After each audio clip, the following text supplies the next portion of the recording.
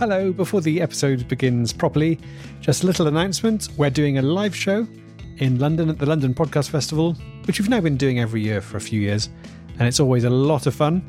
And it's on at 4:30 on Sunday the 18th of September.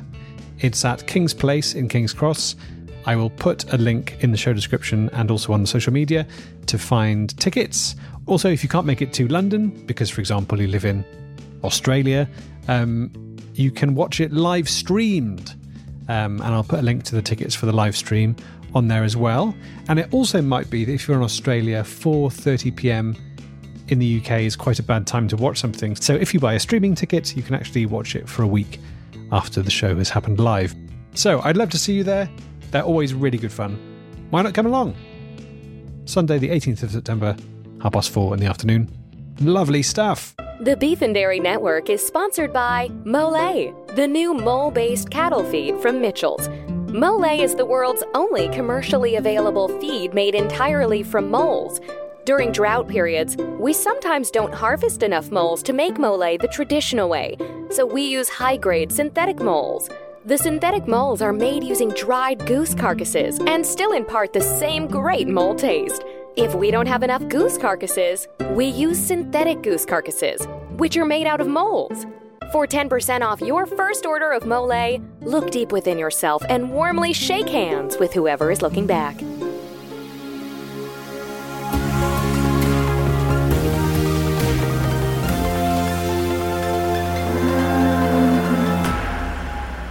Hello, and welcome to the Beef and Dairy Network podcast, the number one podcast for those involved, or just interested, in the production of beef animals and dairy herds.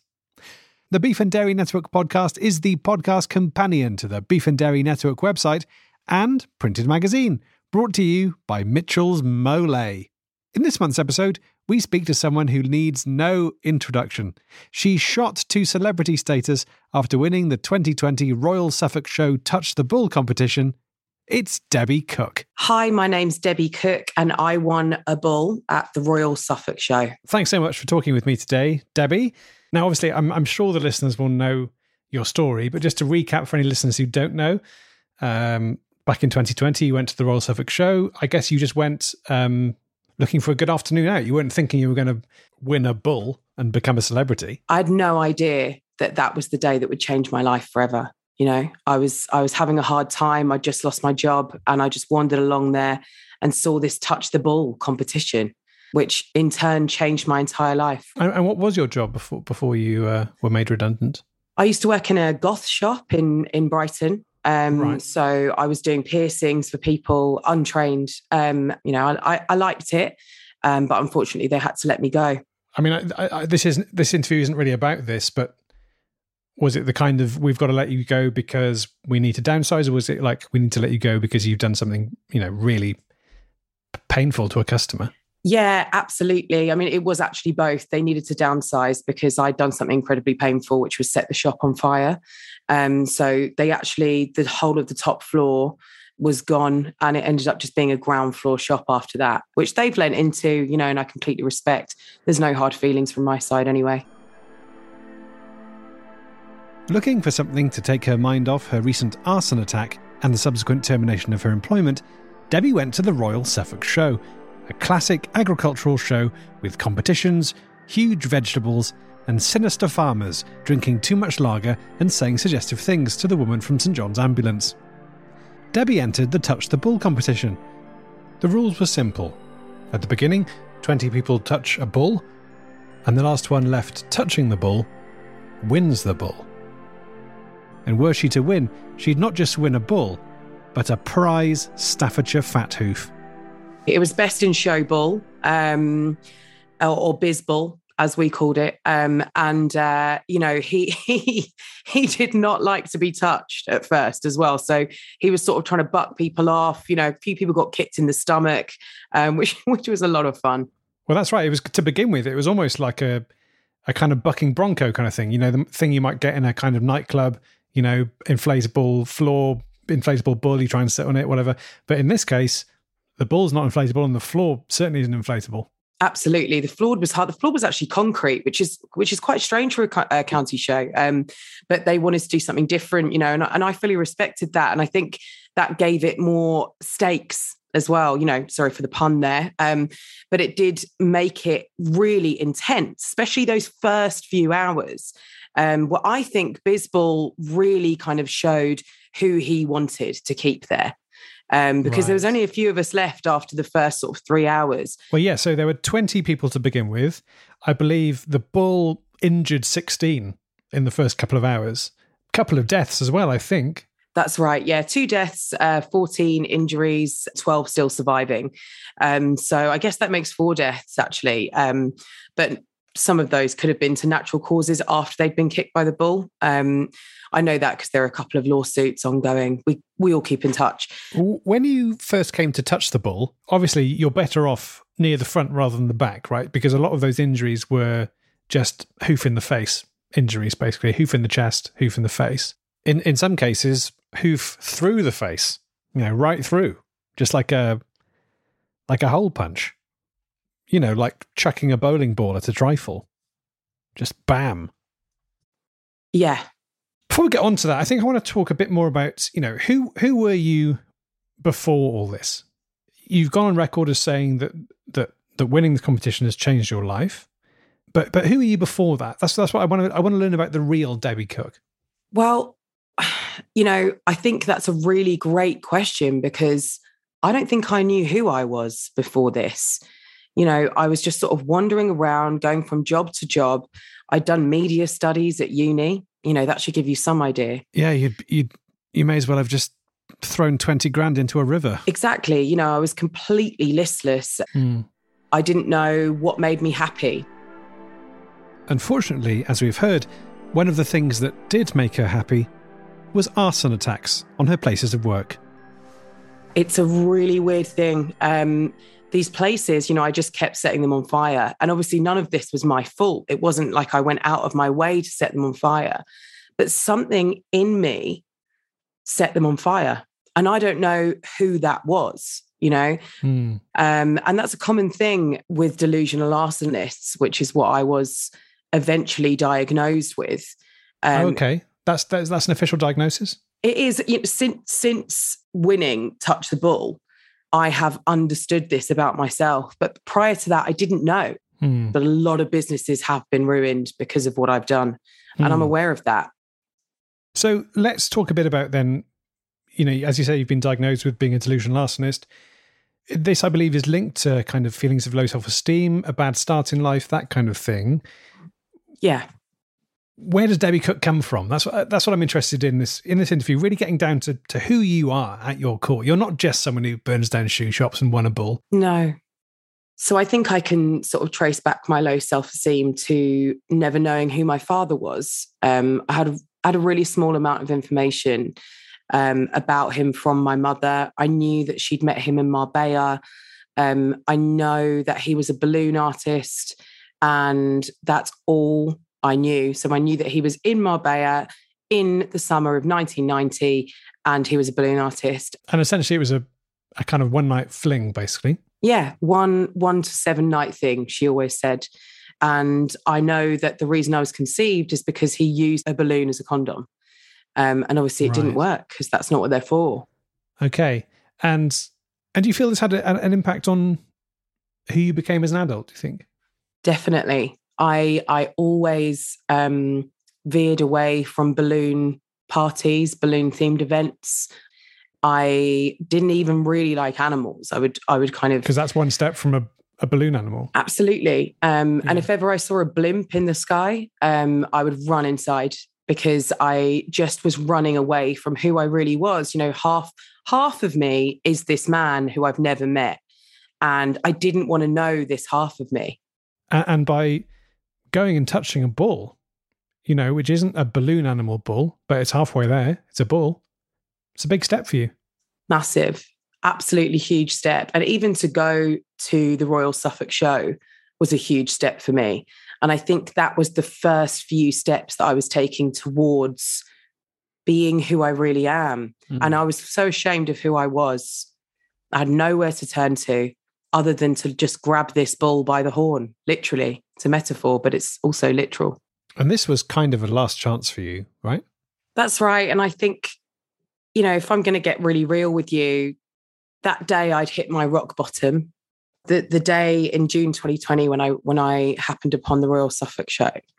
Because there's a lot of dry hay there as well. There absolutely is. And obviously I was drawn to it. But I think the thing is, I was so lonely. Every relationship I had, I burned those bridges quite literally. I was living on my own at the time in a bed sit, because obviously I'd had to move so many times because I'd burned so many of my flats down. I was incredibly lonely. And do you think subconsciously you were drawn to that county show because there was a good opportunity there to really get some big fires going? Or was it something else? I didn't even know why I was being called to the Royal Suffolk Show. I didn't know why, but I knew I was. And when I looked into Bizball's eyes, I could tell there was something more to this, and I knew I had to not let go. I knew I had to stay there because this was my calling. And also, at the show, there were a number of competitions you could have taken part in. There was the tug of war. Yeah. There was, a lot of other bull competitions. There was the guessing the weight of a bull. Yeah. There's also the one where the bull guesses your weight, and they get a prize, which I liked because it's the other way around. Why do we get to have all the fun? Yeah. But yeah, for some reason, I just think touch the bull. It was something that I knew. If I really touch this bull, if I don't let go of this bull, I'm not going to start any fires. You can't set a bull on fire. It's physically impossible. I looked into it. You can't. They're too dense. You've tried? Of course I've tried, yeah. How can I not try? Since then, me and Bizball, obviously Bizball lives with me now. And, of course I've tried to set him on fire at my lowest points and my highest points. You can't. They're too dense. They're too full of water. There's too many stomachs.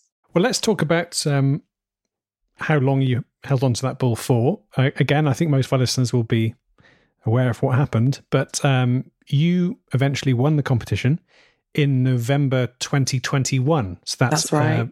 About 14 months later. Yeah. Do you have a sense of how long the organisers thought the competition would take? You'd assume they thought it would finish that afternoon, right? You're absolutely right. They definitely thought that. And all I could tell from their confused and what seemed like appalled faces was how impressed they were. Because you weren't letting go. We weren't letting go. We were not going to let go. We were grabbing onto this Bizball, and, come rain or shine, we just knew we had to stay there. There was no way that once they brought down the bunting and they took the Victoria sponges home, we were going to leave. And at this stage, of course, there's four of you. There's yourself, there's James Whiteley, and then there's the German twins, who, remind me, how long did they last? Another day. So it was by day 2, it was just down to me and James. And I assume then that, people are dismantling the county show apparatus around you. In a way, it's no longer the county show. It's just two private individuals grabbing onto a bull. In the middle of a car park, yeah. Yeah. The final two were Debbie and James Whiteley, an older gentleman who had travelled down from County Durham in order to compete. So it was just us and Bizball there. And that's when you really get in touch with something. That's when it's make or break time. And this might be a bit indelicate, really, but I think this is what all the listeners will be thinking.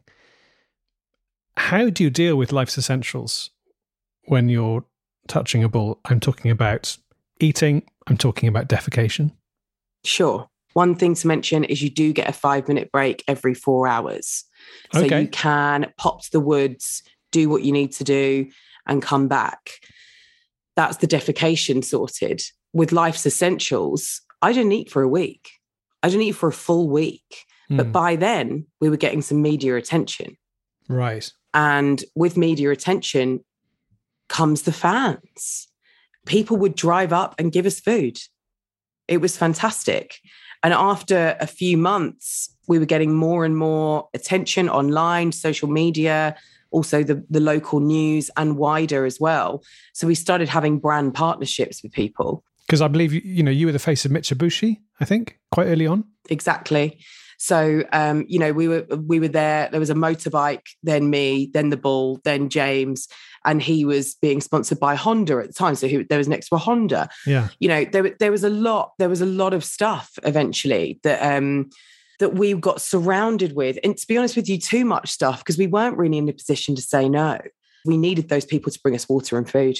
And these brand partnerships you're striking up, were you doing that in return just for food and water, or were they paying you with money? Oh, they were paying me. Yeah. Right. Yeah. Not that you could really use the money. No, exactly. There was nothing I could do with it. The one thing that James and I did do was we bought a Portaloo, which we parked just behind Bisbal, because frankly the bushes were becoming unseemly. Eventually we actually built a little B&B there. I've looked at the TripAdvisor reviews for the B&B. It's a real spread. People saying 5 stars, brilliant, really enjoyed being so close to the media scrum. Some people saying, there's a lot of literal bullshit, coating the floors on the way in. There is no staff. And I resent that because, there is staff, but it's just that it happens to be other bulls. And, if you don't want the B&B experience of the bull and bull, we call it, and you don't want to be covered in bullshit and you don't want to be served by bulls, then what are you doing? Stay somewhere else. Frankly, we don't need that kind of customer. Beef and Dairy Network podcast listener Melissa Best actually stayed at the B&B during the competition and gave us this review. Well, I booked to stay at the B&B because I got swept up with the Touch a Ball competition and I wanted to see it for myself. I'd become a big fan of both Debbie and James, so I was excited to stay at the B&B. And while I knew it was ball-themed, I don't think I realised that the B&B was actually run by bulls.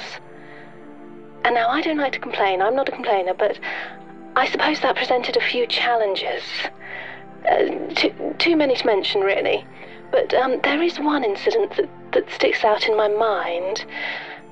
So after we checked into our room, which was absolutely caked in dirty hay, by the way. I mean, I don't like to complain, but I'm afraid it was. Myself and my husband went downstairs to the lounge for a drink. Now, I ordered a gin and tonic with lemon, and my husband ordered a pint of lager. And I specifically remember he ordered draft lager rather than a bottle. So there was really no excuse for what happened next. Instead of pouring him his drink from the draft, the bull behind the bar turned round and kicked my husband square in the chest, and his lungs came out of his back. Also, my G&T was a bit flat. I mean, I don't like to complain, but there it is. I have to say, though, it wasn't all bad. The highlight for me was that every 4 hours, both Debbie and James came into the B&B to defecate, and that was really special. More after this. I'm excited to travel this summer, but have you ever thought about all the people that make a holiday truly great? For example, the hotel concierge who knows where all the best places to go are to get that holiday beef. The charismatic bartender who pours you a fizzy beef wine and after the bar shuts, takes you out on an all-night holiday milk binge. If you're hiring, you can find great people like these for your roles at ZipRecruiter. ZipRecruiter's technology finds the right candidates for your job, and you can invite your top choices to apply. 4 out of 5 employers who post on ZipRecruiter get a quality candidate within the first day. Try ZipRecruiter for free at ZipRecruiter.com/beef. That's ZipRecruiter.com/beef.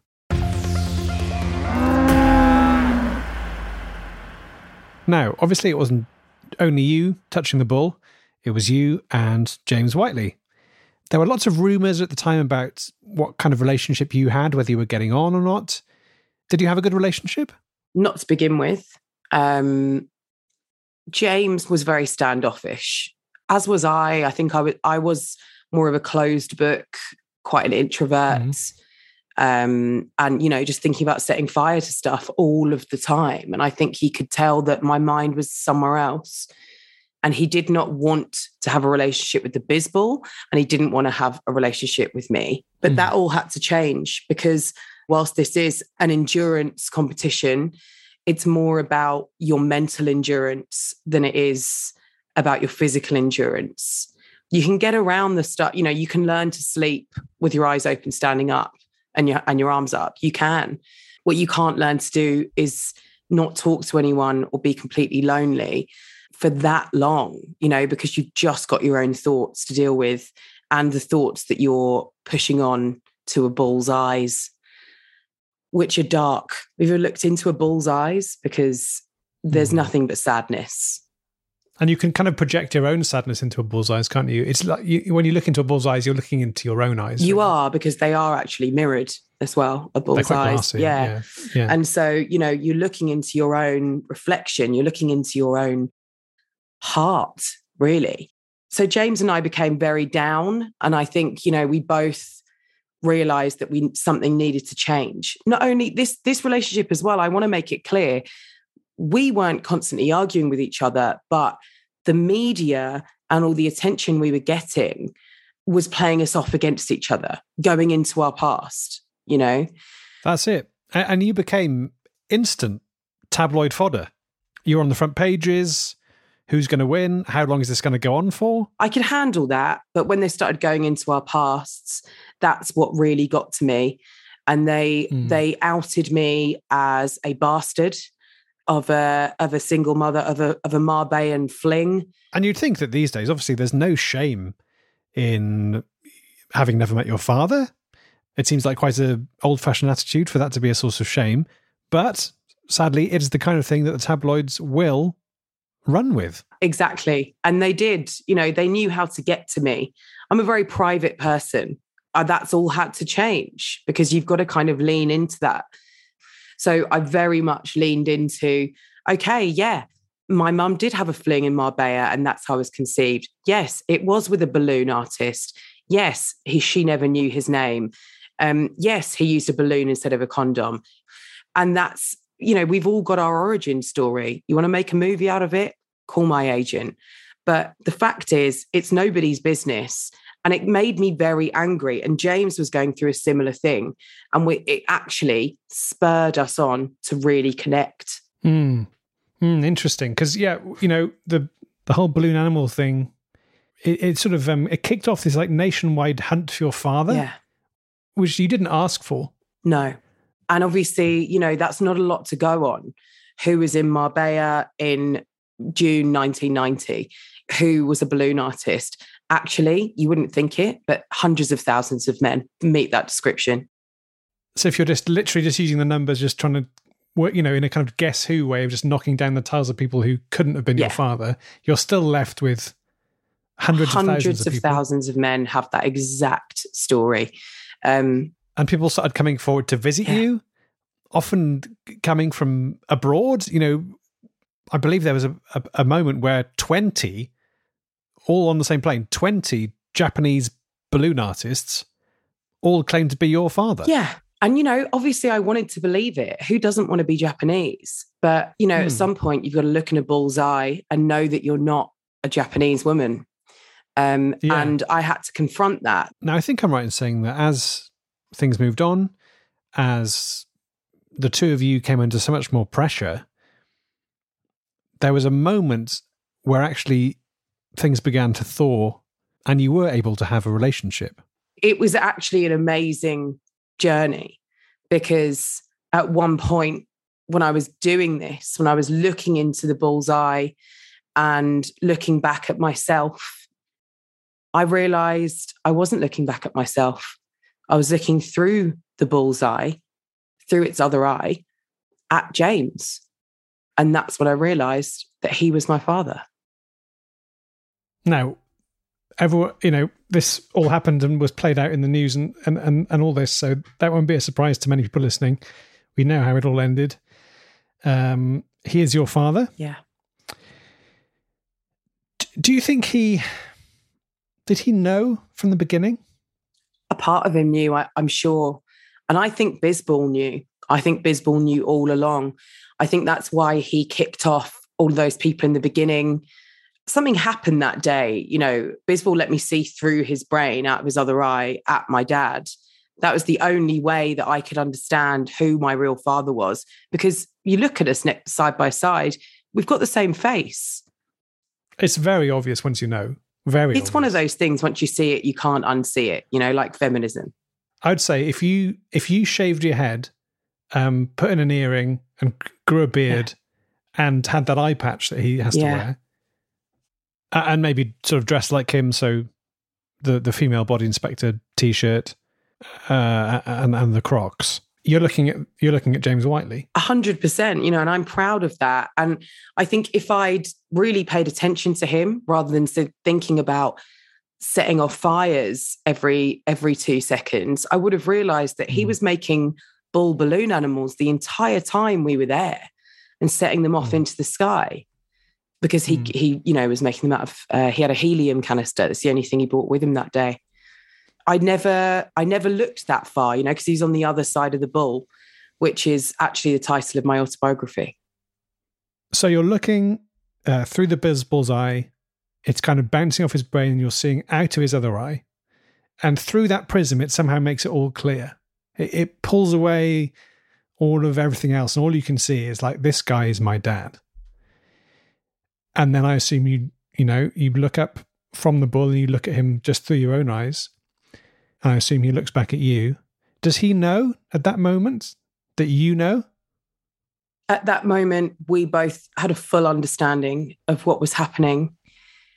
I know that because he just smiled at me and said, there's no one else I'd rather lose to than my own daughter, which was incredibly emotional. And I wanted to, at that point, let go of Bisbal and just give him a big hug.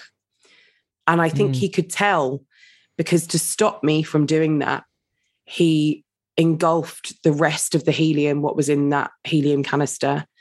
He just kind of swallowed it, like just opened the canister and in it went, made himself into a helium balloon, let go of Bisbal and floated away. And I never saw him again. James was found almost 6 months after he had let go of the bull and floated away. He was found in Iowa in the USA, where his dead body, still full of helium, had been dressed as a cowboy and was floating next to the forecourt of a used car dealership. A crude mechanical contraption had been set up to make his arm wave. Luckily, his wife Marie said that coincidentally it had been his wish that after he died he should be filled with helium and turned into a floating waving cowboy outside of a car dealership. Funny old world, isn't it?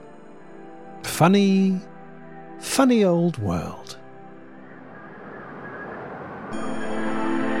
I looked into a cow's eye.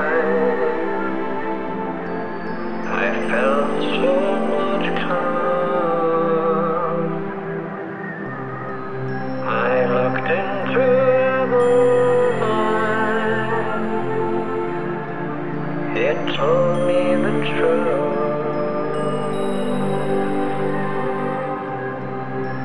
Sometimes you can't handle the truth. Stay away from a bull's eye. But if you want to know the truth, let the bull be your guide.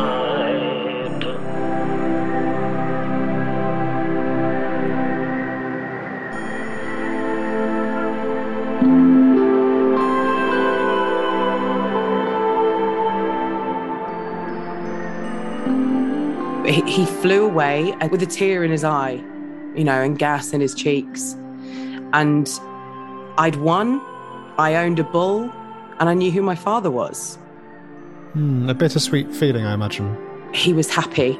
As he went away, he was happy. And he did that so I would win, because he knew I was about to let go and give him a cuddle. And that is an incredible moment of sacrifice. I guess many listeners will be thinking, why did he string this out for, 16 months? Why didn't he just tell you day one, hey, I'm your father, I'm going to let you win this bull? Now I look back on it, I think he was trying to tell me. He was making these balloon animals. He was saying, I think I'm your dad. He was saying that he lived in Marbella. He was saying, you're my daughter. And he was saying all this stuff, but I wasn't listening. I was just thinking, I want to set this bull on fire. I wasn't ready to hear it. Right. The fact that the B&B is called the father and daughter B&B, that was a clue, I think, wasn't it? Yeah. And obviously I just thought he meant a bull and a cow. A bull and his baby daughter, a cow, a dairy cow. That's what it is. It's a B&B, bull and cow. Because it was cow themed, but that made sense. Exactly. That made sense. And I think, had I been a bit more on the ball, again, excuse the pun, I would have maybe picked up on it a bit more. Every balloon he made was a picture of me and him, or, stuff from my childhood, happy birthdays for all of the birthdays he'd missed. He was trying to make it clear to me, but I wasn't listening. And there's a lesson in that. So, the Debbie Cook of 2022 is a very different woman, I imagine, than the Debbie Cook of 2020. You've got this huge public profile. You've still got the Mitsubishi gig. And after your father floated away, you're now the face of Honda as well, which doesn't make much business sense, I think, from either of those companies. But, who am I to tell them how to do their advertising? But you're hugely popular. You've got your book coming out. Bizball's got his own radio show, which I've got to say, again, a pretty confusing listen. But, keep going with that. Yeah.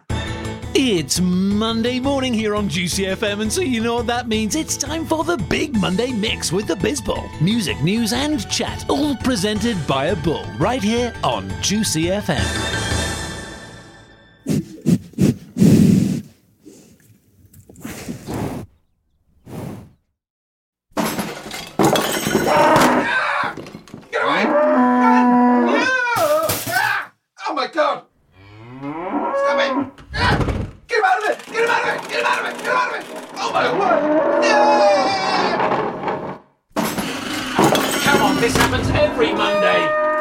Shotgun. These competitions change people's lives, and that's the message I'm trying to really get out there today. Is don't be afraid. Go out there, do a touch the bull, do a guess my weight, do something like that, because you really can change your life. It's never too late to look in a bull's eye and see yourself for who you really are. Great. Well, Debbie, that's a wonderful place to finish. Thank you so much, and give my best to the Bizball. Thank you. A huge thanks to Debbie Cook for that interview. Debbie's autobiography, He was making bull balloon animals the entire time we were there and setting them off into the sky because he was making them out of, he had a helium canister. It's the only thing he brought with him that day. I never looked that far because he was the other side of the bull. Is out next week. So, that's all we've got time for this month. But for more beef and dairy news, get over to the website now, where you'll find all the usual stuff, as well as our off-topic section, where this month we run down the top 10 ways to convince someone that you're Richard Attenborough, even though you aren't, and he is dead. So, until next time, beef out.